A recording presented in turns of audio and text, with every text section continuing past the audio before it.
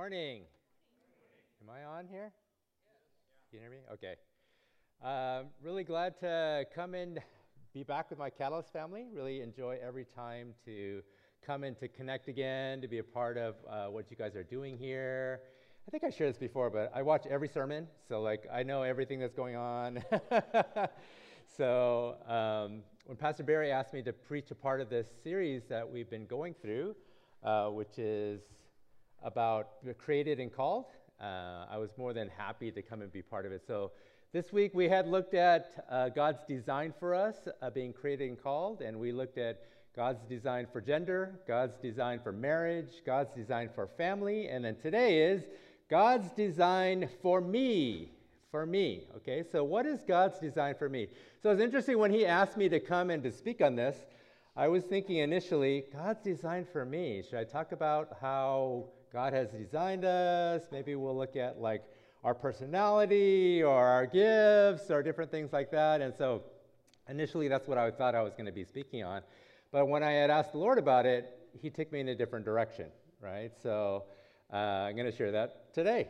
Okay, so when I thought about God's design for us, whenever I think about that, I always go back to God's original intent. Okay, so I want to look in Genesis. And so let's look at Genesis and look at God's design for us initially when he created us. Okay, so Genesis chapter 1 is when we see God's initial instructions about how he created us, that he created us in his image. But chapter 2 has a little bit more insight. And so let's look at chapter 2, verse 7, when he talks about how he created Adam. Okay, so let's read that. Genesis chapter 2, verse 7, I'm reading out the ESV. It says, "Then the Lord formed the man of dust from the ground and breathed into his nostrils the breath of life, and the man became a living creature." Okay, so in chapter 2, verse 7, God gives a little bit more insight about how exactly this creation actually happened when he created Adam and then eventually created Eve. And what does verse 7 add? He says, when the Lord formed the man from the dust of the ground, he breathed into his nostrils the breath of life. Okay, literally that word, when it says breath of life, is his spirit. He breathed into man his spirit, and as a result, he came alive. Okay, so before that, I'm assuming that he created his body, formed it from the dust of the ground. And it's interesting, I heard archaeologists talk about how when they dug deep into the crust of the earth, that every single kind of component of what makes up the human body is actually found in the ground. Right? So when we look at this account, it's kind of confirmed by the archaeologists. So what happened? That God formed him from the dirt, from the ground, but he wasn't alive. He was just an empty shell. He was just a body. Until what? Until the Lord breathed his spirit into Adam. And then he came alive. So what does this say to me? This says to me, not only were we created in his image, but really we were created to have intimacy with God, for his spirit to dwell inside of us. Now it's interesting because as a Christian, as a New Testament Christian, the one that has received Jesus Christ as their Lord and Savior, we also experience the same thing when the Holy Spirit comes and dwells in us. So we see that what Jesus intends to come and to bring is just to restore what he initially established in the creative order when he made man. That was his intent for us to be intimate with him, for his spirit to dwell inside of us. It's interesting because when you see after this, after Adam experienced that and Eve as well, that when they had the Lord's Spirit in them and they had the Lord's presence and intimacy inside of them, they walked in the garden. They enjoyed God. But then chapter 3 comes. What happens in chapter 3? It's the fall. Okay, that's when sin occurs. And then they break that fellowship. That intimate fellowship that God had intended for Adam and for Eve with him was broken. Okay? Then they have a list of different punishments. And, they go through the different things. They address Adam, and they address Eve, and they address the serpent, and they address these different things. And then after that, we see in chapter 3, verse 22 and 23. Let's look at that. Genesis chapter 3, verses 22 and 23. Then the Lord said, "Behold, the man has become like one of us, knowing good and evil. Now lest he reach out his hand and take also of the tree of life and eat and live forever. Therefore let the Lord send him out from the Garden of Eden to work the ground from which he was taken." Okay, so we see here that they had taken from the tree of the knowledge of good and evil, which the Lord said you're not to take. And then as a result, what is the consequence of this? He cast them out of the garden. Okay, so if the garden is like where they came and had like this fellowship, unadulterated fellowship and oneness with God, he cast them out of Eden. And it's interesting, when I first looked at this a while ago, I thought, oh, this is a punishment. This is another consequence for sin. But when I looked at it more closely, I thought, this is actually not a punishment. The punishment was already given earlier in chapter 3, when he talked about, gave those consequences to Satan, and then to Eve, and then to Adam. He already gave the consequences. And after that, actually, when you look at it, he actually slaughtered an animal. Okay, that was a precursor to the sacrifice for sin. He slaughtered an animal because he gave them coverings to cover over their nakedness. He already dealt with the sin. He already gave them the punishment. So what is this? What is this if this is not punishment? What is this is if he already addressed the sin, why is he kicking them out of Eden? Why is he saying this? He says, so they cannot take from the tree of life and eat and live forever. This is why he's casting them out of the garden. He's casting them out of the garden so they won't continue to take from the tree of life and continue to live forever. Why is this not a punishment? I think this is actually a grace. God's intent for us was to be in oneness with him and to enjoy him and to be in his presence. Because sin has entered the world, that can no longer happen the way that he intended. He does not want them to live perpetually in this state where they are not in complete oneness together with him. So he actually, in his grace, he cast them out. Later, when you look throughout Genesis and you look at how long people are living, the age starts going down and down and down and down and down. Again, it's God's grace. He does not want us to live in this state where we are not experiencing his true desire and his design for us, which is complete oneness and intimacy with him and his presence. He does not want us to live in this broken state forever. It's his grace. It's his grace is the reason that he cast them out of Eden. It's his grace that he doesn't allow them to eat from the tree and live in this kind of unaltered, unideal, not his design state forever. It's his grace. It's his grace that they're not living 1,000 years anymore. It's his grace. It's his grace because he says, I don't want man to be in this state forever. Ultimately, that's why he sends Jesus to kind of restore this, like we said. To go back to what he originally had with Adam. When he breathed into Adam's nostrils and filled him with his spirit, he wanted to restore that again. He wanted to restore his original intent for us. He wanted to restore, this is why I made you. This is how I created you, for me, for intimacy with me, my spirit to be dwelling inside of you. That's what every believer has who believes in Jesus Christ. That intimacy together. Let's look at an example of what I'm talking about. Okay, and I think a great example is Jesus. Okay, so I'm going to look at actually an account in Matthew chapter 26, but before we read it, I wanted to kind of give the background a little bit. Okay, so this is in the Garden of Gethsemane. Okay, so Jesus is about to go to the cross and he's about to go die on the cross. Okay, but before this, he had already been talking to his disciples about this day.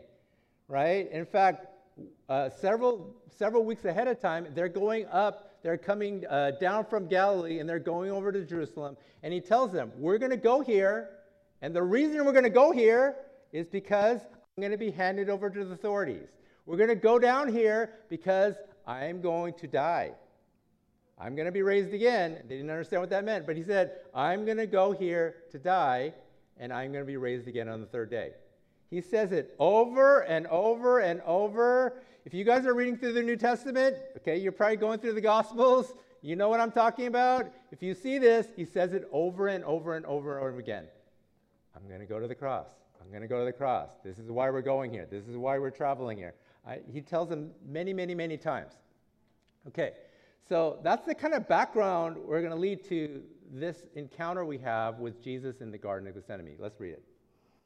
Okay, Matthew 26, 36 to 39. Then Jesus went with them to a place called Gethsemane, and he said to his disciples, sit here while I go over there and pray. And taking with him Peter and the two sons of Zebedee, he began to be sorrowful and troubled. He said to them, my soul is very sorrowful, even to death. Remain here and watch with me.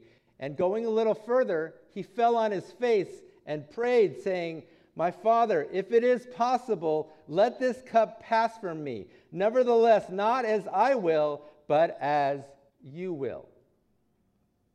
Okay, now, I gave you the background to this because we have to understand what's going on here.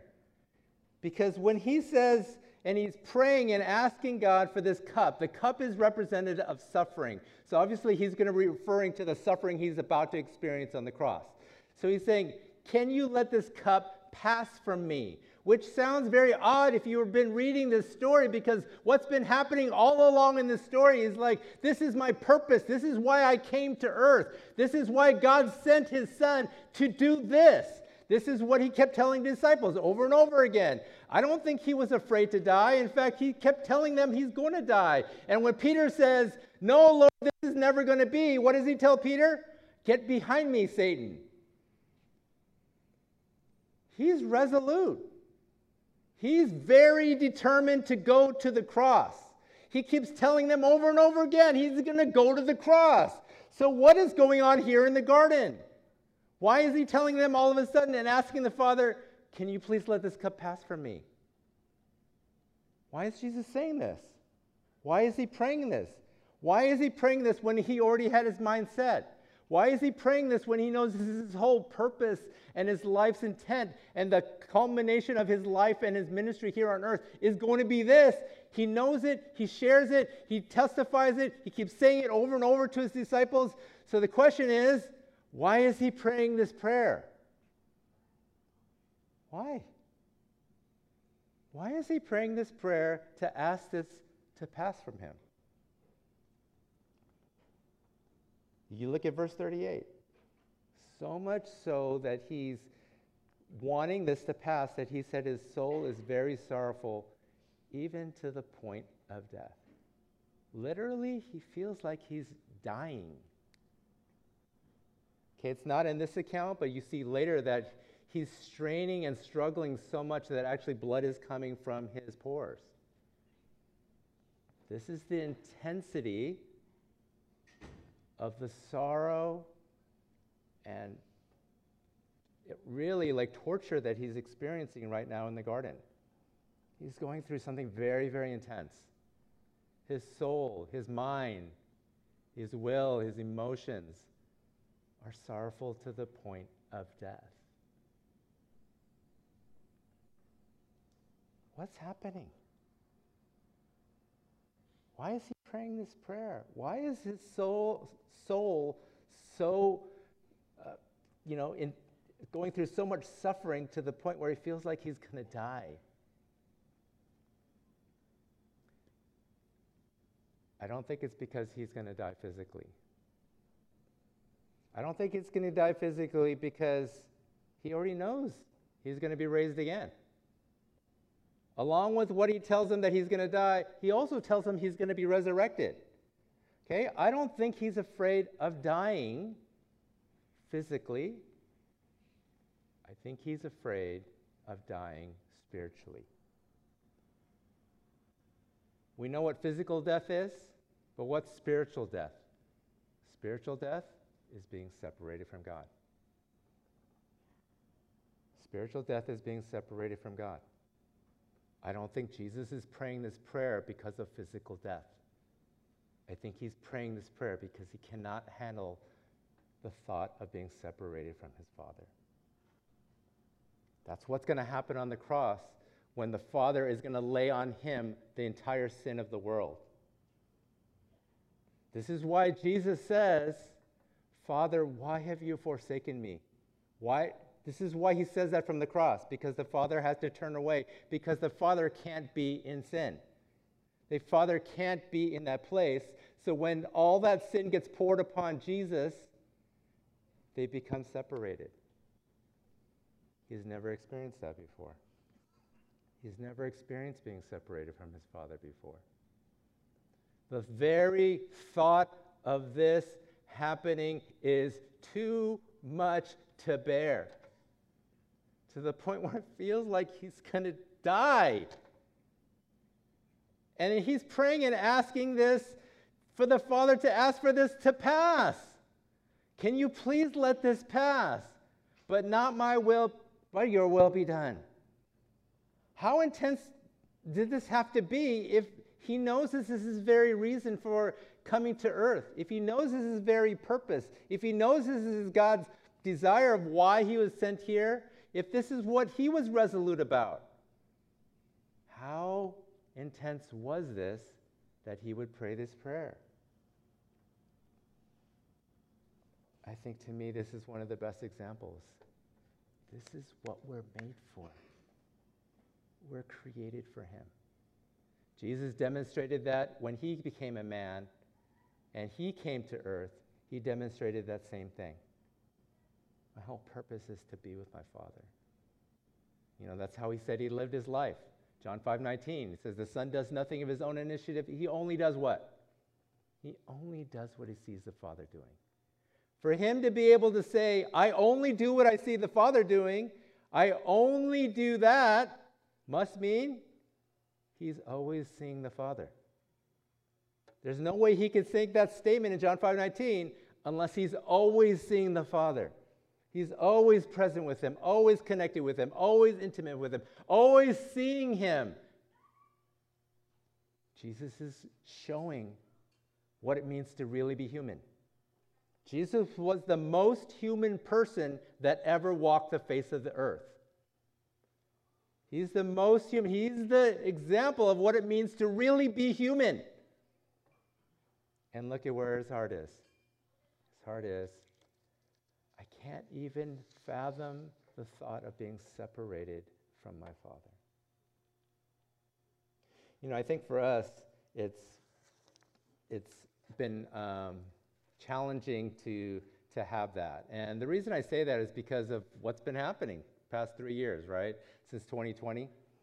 I think that it's really disrupted our rhythm, okay? And personally, I'm a person I like rhythm, right? I like a general rhythm where get up the same time, do the same thing. You know, I have my rhythm where, I spend my time with the Lord, and then I go on a prayer walk, and then I take my daughter to school, and then and when my rhythm gets all messed up, I kind of get messed up, right? I'm a very step-by-step person. So when my rhythm all gets messed up, then I kind of get thrown for a loop, right? And so I think for me, that was one of the things that kind of happened during 2020. You know, my rhythm got messed up. There is no rhythm, right? It's not like I got an altered version of rhythm. There's no rhythm, right? I could not do anything. And I think that when we've gone through that experience, and I don't know if it was like you, we're just kind of waiting for it to be done, right? We're just thinking, I remember when it first came out, my wife and I, in our family, we had planned a trip for Korea. Okay, so we had been planning this for my wife had been planning, she'd been doing all the work. We've been planning this for a long time. We were going to go to Korea. We had everything set up, okay, where we were going to go. And we were going to go in June. Okay, that's when we had bought all the tickets, did all the Airbnb stuff, mapped out every single day, And then when the pandemic hit in March of 2020, then I felt okay, it's going to be over. We're going to be able to go. So we didn't cancel the tickets, right? And then March came, then April came, and I'm like, I don't think we're going to go. I don't think we're going to go. Okay, so then we're like, okay, let's reschedule. Let's reschedule. So we rescheduled the trip for December. So December 2020, we rescheduled it again. Okay, bought the plane tickets, do all the thing again, and we're like, oh, for sure, we're going to be able to go in December, right? It's only April, May. For sure, it's going to be done by December. Okay, well, December rolls around and it's like not happening again. So we rescheduled again. Okay, we didn't buy the tickets then, but we rescheduled again. We said we're going to do it the following summer. Not happening again, right? And eventually felt like, okay, I'm tired. I'm not gonna reschedule again. God, you just have to show us when to do it, right? But I think when we look through that situation, I think that we're all kind of like feeling that way. We're just kind of waiting for it to be done, right? And I totally get it. I was exactly the same thing. Like, I'm done with the mask. I'm done with the quarantine. I'm done with all these things. I'm done with all that, okay? So I just felt like when it was starting to open up again, I just felt so good. Do you remember like when the first time you could like go somewhere, or you can go somewhere without a mask, or you can go somewhere and you don't have to worry, or you have more freedom, things are opening up again, like churches opening up again, or movie theaters are opening again, or whatever's opening up again, you're like, I feel like I could breathe again. Like, okay, finally getting back to some normalcy and all that stuff, right? And that's the way I felt. But you know what the Lord has been really showing me? It's like, and a lot more lately, which is there's stuff that I was doing during this time. And if you're just waiting for it to be over and to be done, you're going to miss it. There's stuff that I was doing. There's stuff that I've been doing worldwide, all throughout the whole world, all throughout all of humanity, all throughout the church, not the little c, but the big C, all throughout the whole church universal. I was doing something, and I'm still doing something. And I want you to see it.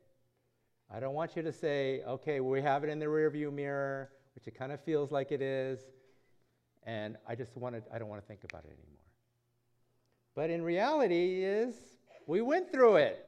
The reality is, we did go through that. The reality is, it did have an impact, and it's still having an impact. Whether it's financially, socially, economically, whatever, it's still having an impact. Whether we want to think about it, whether we want to look at it, whether we want to acknowledge it, it's still happening. It's still there. It's still going on. And so to me let's go with eyes wide open. What's happening? What has happened during that time? And one of the things that I think is happening, and I'm going to give this word, is holy discontent. I feel like God was stirring up a holy discontent. Now, you're not going to find this term in the Bible. I made it up. Okay, but this principle is in the Bible, okay? And you might think, like, this is a strange word, holy discontent, because doesn't the Bible say we shouldn't be discontent? Look at, look at 1 Timothy 6:6. Okay, it says, 1 Timothy 6:6 says, but godliness with contentment is great gain. Okay, the Bible talks about how we're supposed to be content. And in fact, with contentment becomes great gain. Like, this is the way we're supposed to be. We're not supposed to be discontent. We're not supposed to be complaining all the time about our situation. We're supposed to be content with where we're at. Okay, and typically that's what we think about when we think about being discontent. They're like, discontent seems like a sin. But I think there's actually a holy discontent that's not sin. That's actually from God. You're like, Sam, what are you talking about? Let me give you some examples. Okay, let me give you some examples. Let's look at 3 different words. Fear, fire, serpents. Okay, fear, fire, serpents. It sounds like a game show. What is this? Fear, fire. No, but seriously, these are 3 different things that you see in the Bible. When you look at them, they sound negative, correct? Negative. Fear, you shouldn't have fear. God has not given us a spirit of fear, right? Perfect love casts out fear, okay? But there's actually fear that God tells us to have. Did you know that? What kind of fear does God tell us to have? The fear of the Lord. The fear of man, sinful. That kind of spirit of fear, sinful. Fear of the Lord, holy. Let's look at fire. Fire, you see fire in the Bible, all described, it can get very negative. Into the lake of fire. Cast out with burning fire where there's burning and gnashing of teeth. That kind of fire. But you also see another kind of fire. You see that fire when Moses sees the burning bush that's not getting burned up. You see this fire when Israel is in the wilderness, where his presence comes in as a pillar of cloud by day and a pillar of fire by night. You see this with a serpent, with a snake. Okay, we just talked about that. It's in Genesis chapter 3. Satan comes in a form as a snake, as a serpent.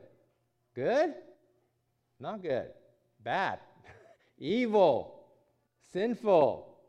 But then you also see in the wilderness, when there's a plague coming across Israel, what does the Lord instruct Moses to do? Put a serpent on a stick and raise it up and have everybody look at it. And when they see that serpent, they're all going to be healed. Sinful? No. This was God's instruction. This was God's instruction. So one of the things I see from this example is we can't be so narrow-minded and put everything in this black and white category. Okay? It depends on how God is seeing it and viewing it. So let's look at this idea of holy discontent again. Okay? When we look at this holy discontent, there's obviously discontent that's sinful, like we talked about. Okay? So this discontent would be like, I'm not satisfied with how much money I have. I'm not satisfied with different things that the way that I've been provided for or whatever. That is, to me, sinful, right? Discontent. But there's a holy discontent. Let's look at that example. Okay, let's look at Romans chapter 8. Romans chapter 8, verses 19 through 23. This, I think, is like a good picture of the holy discontent. It says, "For the creation waits with eager longing for the revealing of the sons of God. For the creation was subjected to futility, not willingly, but because of him who subjected it, in hope that the creation itself will be set free from its bondage to corruption and obtain the freedom of the glory of the children of God.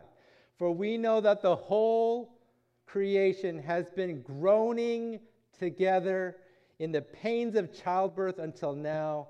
And not only the creation, but we ourselves who have the first fruits of the Spirit groan inwardly as we eagerly await for the adoption as sons, the redemption of our body." Okay, so if you see in this passage, this describes what we talked about before, about God's grace coming in Genesis, about this is not what he set up for us. This is not the kind of life he designed us for. He didn't design us for a life where we feel separated from him, that we feel distant from him. He separated us to have that. But what this passage says is, when we are in this state, that there's going to be a groaning. And what I would say is a holy discontent. You're never going to be fully content while you're here on earth. And we're not supposed to be. You're never going to feel fully content here in this body, here on this planet. You're never going to be. Because we're going to have some holy discontent. Because there's going to be a longing to be with him that can never be fully satisfied here. They say that, for Christians, while you're on earth, this is going to be the furthest you're ever going to be from God. And they say for non-Christians, while you're here on earth, this is going to be the closest you're ever going to be with God. But for the Christian, this is the furthest away we're ever going to be from God. Think about that. We're not supposed to feel content all the time here when it comes to being with him. We're going to feel a holy discontent. And the reason I bring this up is because I think this has been happening during the pandemic. God has been stirring up a holy discontent because there's a lot of things we feel discontent about during that time. A lot of things were happening. A lot of things were getting stirred up. A lot of things were happening internally with our feelings and our relationships. You know, it's interesting because, like, during the pandemic, when it first started, like, I'm an introvert. And so I actually enjoyed it a lot because, like, I had a lot of alone time. Okay, but as it kept going on, you know, my wife's at home, my kids are home, they don't go to school, I'm not getting a break, right? They're with me all the time. I have, like, you know, it's like, okay, I had the introvert thing where I'm not with big groups and stuff, I could be alone, but like, I get no break from my family, right? That's when I started doing my prayer walks longer and longer and longer. I was gone for 45 minutes, an hour, 2 hours. Susan's like tracking me. Where are you going? Where are you going? I'm just trying to be with Jesus. Right? But it was stirring something. There was a reason that I had to feel like I need to get out. Right? And it's not just being cooped up in the house, it's because, like, it's stirring something. And I felt like what the Lord was telling me during this time is nothing is getting stirred that wasn't already there. Nothing is getting stirred inside that wasn't already there. God is just using this time to make you aware of it. God is just using this time to make you aware of it. And boy, it was coming out like crazy, you know? Like, I see different people's reaction. They're doing all kinds of crazy things during that time. All kinds of reaction that seemed like nonsensical. Like, it doesn't make any sense how they're reacting. I just saw that so much. Why was that happening? Things were getting stirred up. Things that were already present before, but got covered up. Covered up from busyness, covered up from activity, covered up for this, covered up from distraction, covered up with all these different things. When all those got taken away, start getting revealed. God started revealing that stuff in me. This is what's happening inside. This is what's happening inside. But I think at the core of what was happening inside is this idea of holy discontent. Those things were getting stirred up. And when those things are getting stirred up, I feel like the Lord was saying, hear my calling. Hear my invitation. In my book, Be Free, I introduced this concept called the hunger principle. Okay, the hunger principle. Okay, and so this is the way it was kind of set up. Okay, so let's say you haven't read the Bible for a really long time. Okay, so you're not participating in the New Testament reading plan, and you haven't read the Bible in a long time. Okay, so it could be now, it could be like, you know, in the past, whenever. I remember times when, you know, even as a pastor, like there's be days and days and days where I just did not read the Bible.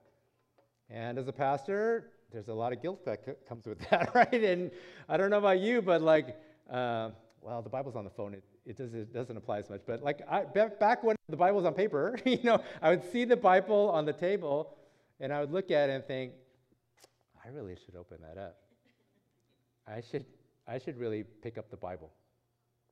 No, I can't do it right now. I'll do it later. Right? But when I kept doing that, it just kept getting heavier and heavier and heavier every time that I kept doing that. And so when I did that, when I started going through the cycle and the Lord started teaching me more about the stuff that I talk about in the Be Free book, I started realizing my perspective on that is totally wrong. Right?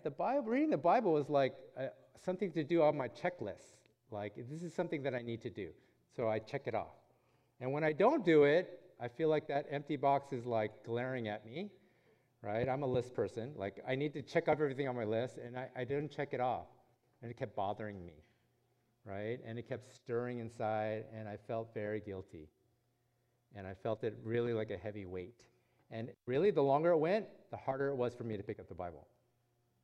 The longer it kept going, the harder it was to pick up the Bible. Then the Lord gave me this analogy of this like hunger principle, okay? And I like the hunger principle because it has to deal with food, and I love food, okay? So if you love food, you can relate to this. So it goes like this, okay? So let's say you wake up late in the morning, okay? You don't have time to eat breakfast. You have to just go straight to work, straight to school, straight to whatever, right? And then you're busy all day. You're just like crazy busy. You're so busy you couldn't eat lunch. Okay, you just skip through lunch. You're like crazy busy, right? And then you come home at the very end of the day, and then you feel some stirring going on inside, right? And it's like bubbling up and feeling all this stuff going on inside. What is that feeling? What is that thing you're feeling? You're feeling guilty, right? You're feeling guilty that you didn't eat breakfast and you didn't eat lunch like you're supposed to. You didn't check off those boxes. You're feeling guilty, right? Is that what you're feeling? No, that's not what you're feeling. You're feeling hungry. You're feeling hungry. So what do you do when you feel hungry? You go to the refrigerator, you open it up, and you eat. And then he was saying, this is what happens spiritually. You don't eat. You don't spend time with God. You're not feeling fulfilled. And you feel something stirring inside. And how do you interpret that? I feel guilt. And he was saying, look at what happens physically. You would never interpret that as guilt and obligation and condemnation. You would never interpret it that way. But that's exactly what we do spiritually.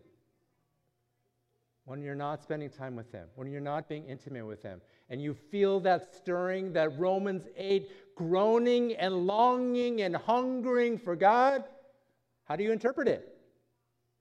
I feel guilty. I feel condemned. Is that right? Or do we need to see this differently? You know, I remember I was spending time away. I was at a retreat, and I was at the retreat, and it was after one of the sessions that I was in my room, and I was by myself, and I just felt really empty. You know, I just felt really empty, and I was like, the session went really, really well, so I was like, why am I feeling so empty?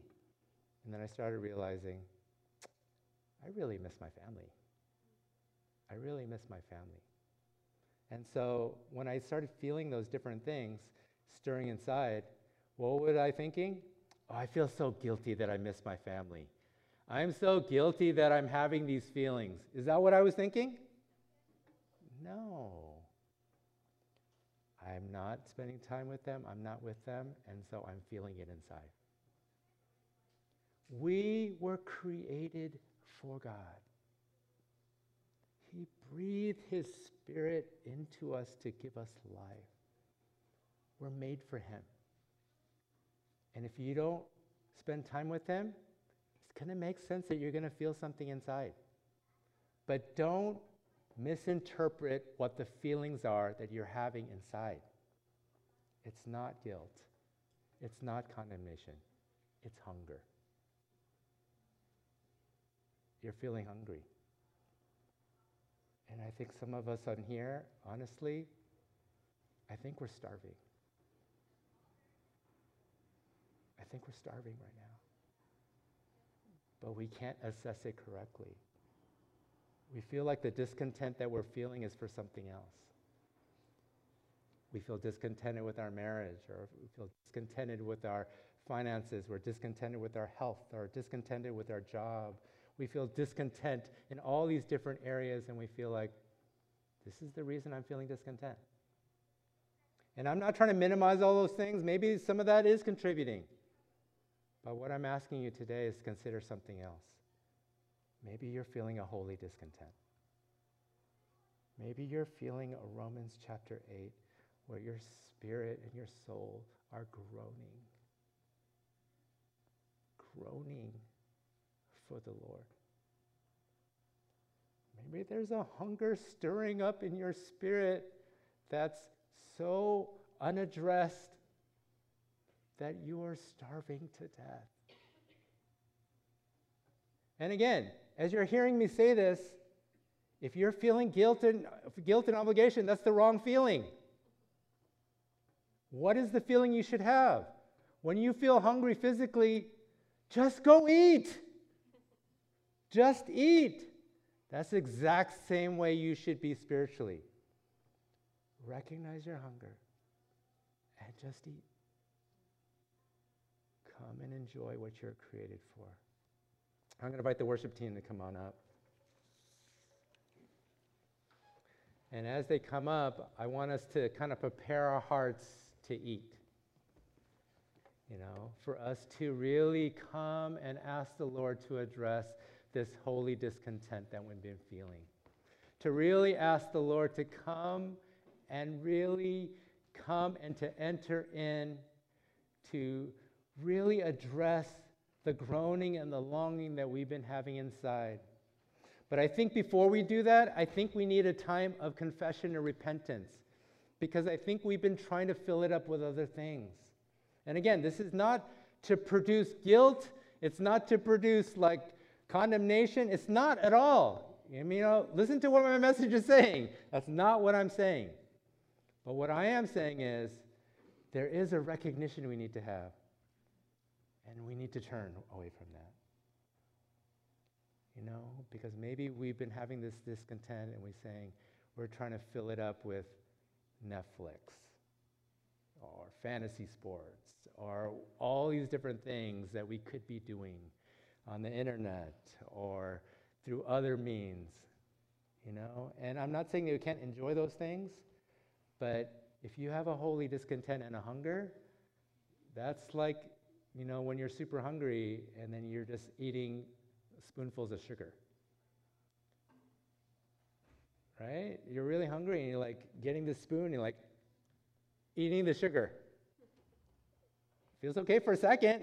But you're going to come crashing down and you realize it's doing nothing here. It's doing nothing here. So what I'm asking you this morning is, can we come to the Lord and say, I want to turn away from that and I want to turn to you. I want to come and I need to eat. I need a double portion. I need a double portion of you this morning.